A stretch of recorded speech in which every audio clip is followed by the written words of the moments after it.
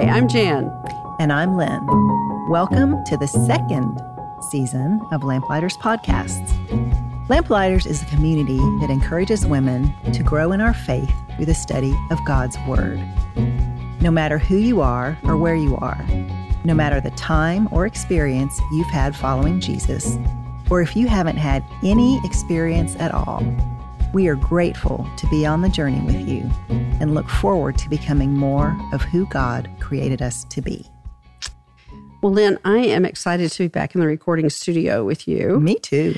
It's been a while. Uh-huh. So this is, I admitted to you, I was a little nervous. I'm still a little nervous. So we're going to get into it. It's okay. This is the time of the year we traditionally do an introduction of a new study, right? We do an overview. So we're going to do that today, but I'm going to start with a disclaimer. Good. Because as you know, Yes. and as our women will discover, we are doing something different this year. And frankly, we're not entirely sure what we are doing. Okay, so I want to start with that. But because of that, we thought we would let our listeners in on the how of the study. In other words, not just the what and the why, but how the study came into being and got put together, because it is going to look different than it has in years past. Jim Singleton, in his podcast that was published September 1st, and if you haven't listened to that or to Thomas Daniels that was published the week before that, I would encourage you to do so. They're both excellent. Yeah, Yes. they are. They're really good. I learn so much anytime I get to sit down and converse with those two guys. Yes. But anyway, Jim framed what we're doing this year beautifully. He shared with us 3 ways, and there are many ways, of studying God's Word. The first way is the yellow highlighter method, or the refrigerator magnet technique, if you want to call it that. He called it versitis, pulling nuggets from Scripture that are particularly meaningful. I know I have several. My Bible is underlined and circled and dated and all kinds of stuff. I know you do too. In fact, that is what we invited our friends to do this past summer in their Spotcasts, to share those highlighted verses with us. The second way he mentioned is how we traditionally study in Lamplighters, and that is inductively. We take a book of the Bible, we work through it from start to finish, and that's how we typically have done it. But the third way is something we are doing, and we have done for the last 2 years without even actually realizing it, and that's called the grand narrative of Scripture. The grand narrative of Scripture, where you pick a theme and you follow it all the way through the Bible. Well, frankly, I'm glad I didn't know about that title, because I think I would have been too intimidated to try it. It sounds a little big anyway. Yes. But yeah, that's what we did when we studied the attributes of God from Genesis to Revelation. That, interestingly enough, 2 years ago, prepped us for the pandemic by grounding us in who God is. And then last year, we explored who Jesus is. And again, that was God's perfect timing, because it kept us focused on the main thing when everything around us was changing and uncertain. So it was obvious, right, what we should explore this year. And that's, we had Father, we had Son, so we're going to do the Holy Spirit. Right. Seems like a reasonable 3-year journey together. The choice was logical, and I at least thought it was going to be easy. I was so That's what you get for thinking, fooled. Jan. I know. I was so fooled about that. I ran into 2 problems immediately when we started putting this study together. And one of them was my childhood impression of the Holy Spirit. So I don't remember anyone ever talking about the Spirit when I was growing up. He was just sort of this scary ghost creature, this amorphous entity that had a lot of power but was completely mysterious. And even though I very dutifully recited every Sunday the line in one of our creeds that says, I believe in the Holy Ghost, I had no clue what that meant. Yeah. No one ever talked about it. And even in college, when some friends of mine talked about the Spirit a lot, I never had any biblical teaching on him. So he was still mysterious and scary. So what about you? Yeah. Mine was the same. It was exactly the same. It was definitely the Holy Ghost back then. I don't hear that as often now. Now I hear Holy Spirit, but it was Holy Ghost. And the only time I ever remember even hearing it was in prayers that used to be part of the denomination that I grew up in. So we grew up without kind of a paradigm of the Holy Ghost, right? That was the first problem. The second problem I discovered when we started trying to put this study together. And that is the Holy Spirit simply cannot be grabbed hold of in a familiar way. With reference to the teaser a few weeks ago, it was like trying to nail Jell-O to a wall. The Spirit just refused to fall neatly into categories, or if you've studied with us, neatly into columns, right? Yeah. And you and I both wrestled for several months. I think I probably wrestled more than you did because that's just kind of my nature. But trying to get a meaningful study written. And I'll let you speak for yourself, but I was confounded and frustrated and perplexed, and nothing fell into place. That had never happened to us before when we've put studies together. And after months of that, I sort of began to be full of fear and trembling. And I had this inner dialogue between my two selves, right? The first self says, oh my gosh, what if we can't figure this out? Yeah. What are we going to offer to our women? And the better side of me said, now, Jen, you know God always comes through. We just need to pray and wait. And I respond, yeah, right. But we've been praying and we've been waiting and we're still getting nothing. Well, why don't you try letting the Spirit write his own study? Okay. That's a great idea, but he has to write it through us and nothing's coming. Now you will notice who was not in that conversation. Exactly. Yeah. I had sort of written the Spirit out of it. Yeah. Anyway. Funny that we would do that since that was the whole purpose of this I know, exactly. study. But I was right there with you. We had so many conversations about this. I was really excited about the study, and I am excited about the study. I think it's going to be fabulous. But that excitement was very often overcome with just fear. And, it was like helplessness. Because it's like, how do you teach about something that we can't even talk about? Exactly. Yeah. Exactly. Words fail. Yes. I know the turning point for me came when some friends and I were discussing scary movies out of our childhood. Now, that's really weird. Obviously, that's a Holy Spirit moment, right? Right. But someone mentioned The Wizard of Oz because those flying monkeys were totally terrifying. Oh, yes. And the scene came to mind where Dorothy and her companions met the great and mighty Oz for the first time. You may remember it. They were pointed to a projection of a giant Oz head, but that was not the real wizard. It was not until they peeked behind the curtain that the real Oz was revealed, and suddenly he came into focus. That was very helpful for me because when I quit trying to look directly at or for the Spirit and I peeked behind the curtain of Scripture, the Spirit came into focus. And I know you had a similar turning point because you mentioned some puzzles in the teasers. Yeah, I'll talk about one of them in particular today. Okay. And that is something called a hybrid image. Now, I'm calling it a puzzle because to me, it's very puzzling. Now, a hybrid image is a picture that you look at that combines high frequencies from one photo with low frequencies from another photo. You just lost me. Well, I didn't. This is just because I looked this up. I didn't have any idea this is how this worked, but this is how it works. The result is a picture that can be perceived in two different ways. And I know you've seen these before. It depends on the distance that you look at it. The one that comes to mind is one, when you first look at it, it appears to be the head of a duck. But if you keep looking at it longer or hold it further away or closer to you, it begins to look like the head of a rabbit. And once you see the rabbit, it's very hard to unsee it.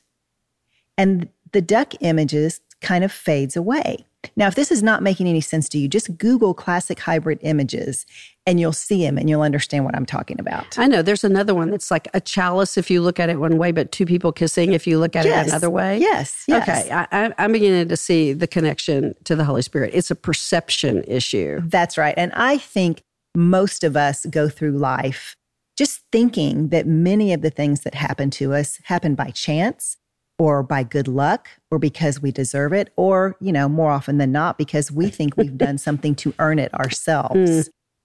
My hope this year is that once we start to see how the Holy Spirit guides us through life, we will not be able to unsee it. we will know that the Holy Spirit is always with us. He's always guiding us and pointing us to Jesus. We just have to learn how to better see him. I think that puzzle is a wonderful metaphor for our study of the Holy Spirit. And I'm using study in quotes, okay? Because you don't really study. But frequently we do view things in events and circumstances, even people in our lives, from just one direction. And if our perspective changes, we can perceive them, we can see them differently.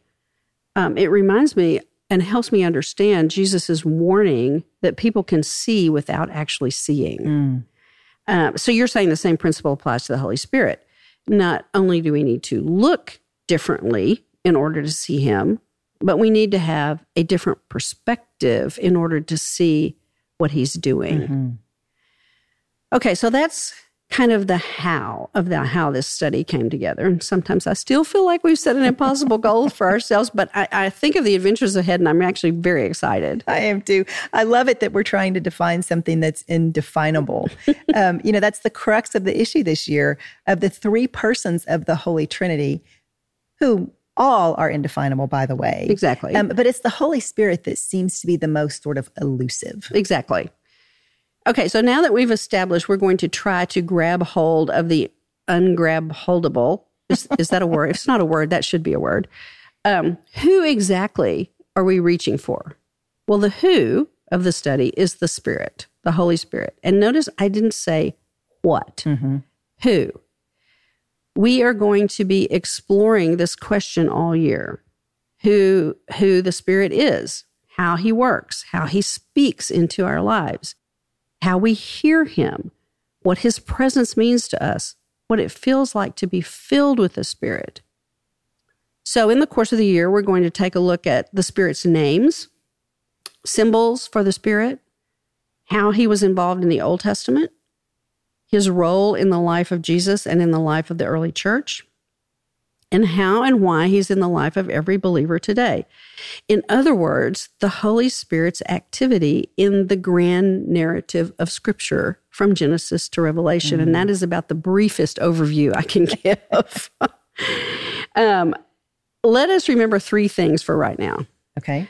First of all, I alluded to it already. The Holy Spirit is a person, not an impersonal force. This is not let the force be with you, right? He's a person. And we frequently use those impersonal illustrations like power and wind, but he is a person who has personality and emotions and will and all the other stuff that goes along with that, not some ethereal theological concept. The second thing to remember is the Holy Spirit is God. He has all the attributes of God the Father and God the Son. He is an integral and intimate part of the Trinity. The Spirit is not some third-tier God or a stepchild, even though he's always mentioned last when we talk about the Trinity. He is, think of him this way, he is God drawing near, drawing us into a loving relationship. Now, sometimes he has been referred to as the shy one of the Trinity, or the hidden God, the forgotten one. I love that description, the shy one of the Trinity. Why is he called that? It's because his job is to point to Christ, always. So he rarely appears front and center. That's why we got to hunt for him and look for him, right? He's frequently hidden, but he's always doing something. So he's everywhere in Scripture. I just want to assure everybody of that, but not in an overt, blatant way most of the time. His presence is more implied than seen directly. It's like that hybrid image puzzle or the scene in The Wizard of Oz. You got to look behind the curtain, as it were, or think outside the box. Or if you studied with us, think outside the column. This is going to be a challenge for us this year. I was reminded of this actually when I was watching the Olympics. I was immersed in the cross-country eventing because I just think those horses are so incredibly marvelous. And I thought this is a perfect analogy for what we need to do. There was a camera on a rail that was tracking with the horses as they were going through parts of the course. Now, riders did not see the camera, but horses have extraordinary peripheral vision. They saw the camera every time. And that's what we need to do. We need to develop spiritual peripheral vision. Okay, enough rambling. The Holy Spirit's a person. The Holy Spirit is God. The third thing we all need to remember is the Holy Spirit is a mystery. Now, a mystery is a secret that's to be revealed, right? And I know we're going to discover the Holy Spirit as we go into the study this year because he is a mystery and he is revealed. I had to, however, let go of my sort of everything decently and in order desire. Yes. Good old Presbyterian here. But that's really just a desire for control. Right. And the Spirit just does not fit easily into categories because you can't quantify or qualify a mystery. You can simply explore, experience, and appreciate it. So the Holy Spirit is a mystery that we are going to explore, experience, and appreciate this year. Well, and to help everyone out, we have some helpful hints and a bookmark on our website under the column of resources. So check that out. Yes, and be sure to do that because I think it really will be helpful as we enter the study. Right. Kind of get some guardrails for it. In the meantime, we want to encourage everyone to do three things. One is get comfortable with questions. In other words, get used to not knowing what you want to know and knowing what you don't necessarily want to know, right? The second thing is get comfortable with holding all of this loosely. Yeah. The Holy Spirit works in unexpected and very surprising ways. And I would be shocked if he does not lead us, each and every one of us, down what we think might be a rabbit trail. But it's where he wants to go and he wants to take you. Yeah. So this is a good time to use that word that we've all learned in the last 18 months, which is pivot. Yeah. Be ready to pivot off the path you have set for yourself. So that's typically how the Spirit works. And the third thing is, and we've done this today, get comfortable with the inability to express what you want to express. Yes. I mean, I'm sure everyone has noticed that we have rambled and stretched to talk about the Holy Spirit today because words are simply inadequate when the Spirit is involved. We will use lots of metaphors and symbols and symbolic language and similes. You know, the Holy Spirit is like, because those pictures maybe are more articulate than words. But he really is inexpressible. And don't be surprised if you start off talking about the Spirit and you end up talking about Jesus, because that's the Spirit at work. That's what he does. He points to Christ, right? Yeah. So we are going to hopefully experience the Spirit this year and continually find new facets that are beautiful. Absolutely, we will. And for those of our listeners who listened to our teaser, we haven't addressed all of it. So do you want to, we talked about the nailing Jell-O to the wall, and we talked about one of the puzzles that I alluded to. But you said something about a missing Lovey. Would you like to expand on that story a little bit? Yeah, I'm glad we're going to revisit that, Lynn, because actually it brings us to the why of the study. The more I have thought about that overnight with our grandchild Rosie and her friend, the more I have come to see it in a different light. And so let me explain. Rosie's friend left her Lovey at home. And when it came time to go to bed, she was inconsolable. Yeah. And I mean inconsolable in the way only a 5-year-old can be. She was lost. She was afraid, confused in an unfamiliar environment, and she wanted nothing but her Lovey and her mommy. Yeah. Now, if you think about that, that's a picture of us without Christ.